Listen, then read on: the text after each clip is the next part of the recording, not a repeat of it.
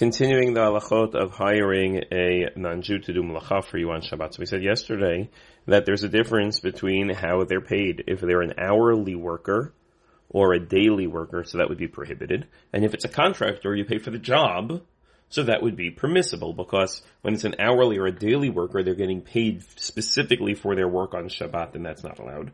They're getting paid for the job, so then I don't care when they do their work. If they do it on Shabbat, that's up to them. I'm paying for the job, so long as I don't ask them specifically to do it on Shabbat. And we said that there's a difference when it's something that's called metaltalin versus something called mechubar.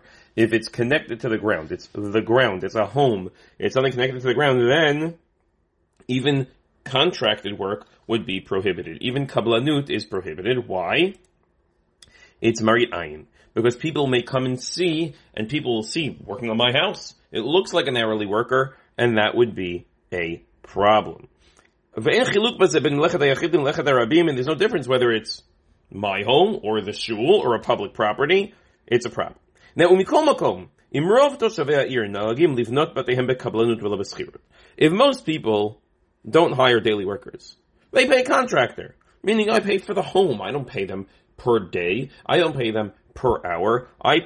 It's the common theme. These things are contracted jobs. They're not being paid per day or hour. So then, because it's permissible to do contracted work on Shabbat, because no one was going to come to think, remember, the whole reason it's prohibited is because people may come to think that it's an hourly worker, but nobody uses hourly workers to do that. Everyone knows it's a contractor, so it wouldn't be a problem. But if you look,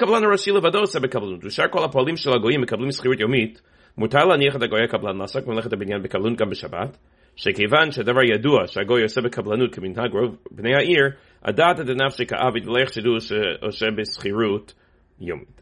Now, the way it works usually is, and he's pointing out, my contract is with the contractor, the general contractor, the GC. I paid for the job.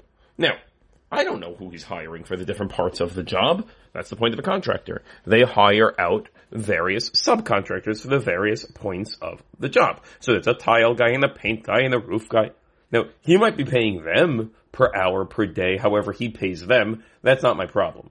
As long as I'm paying him for the job, and that's the minhag, that most people pay for the job, then that would be acceptable on Shabbat, because there is no marit ayin issue, because I'm paying him for the job. Now, this is going to be complicated. Well, what's the minhag in most places for what? It depends what's happening.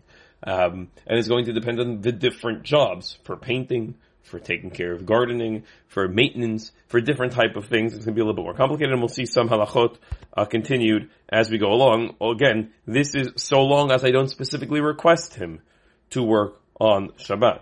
What if he says, may I work on Shabbat? Now, if I say yes, is that as if I'm specifically requesting him to do so or not? Be'ezrat Hashem, we'll see as we progress. Have a wonderful day.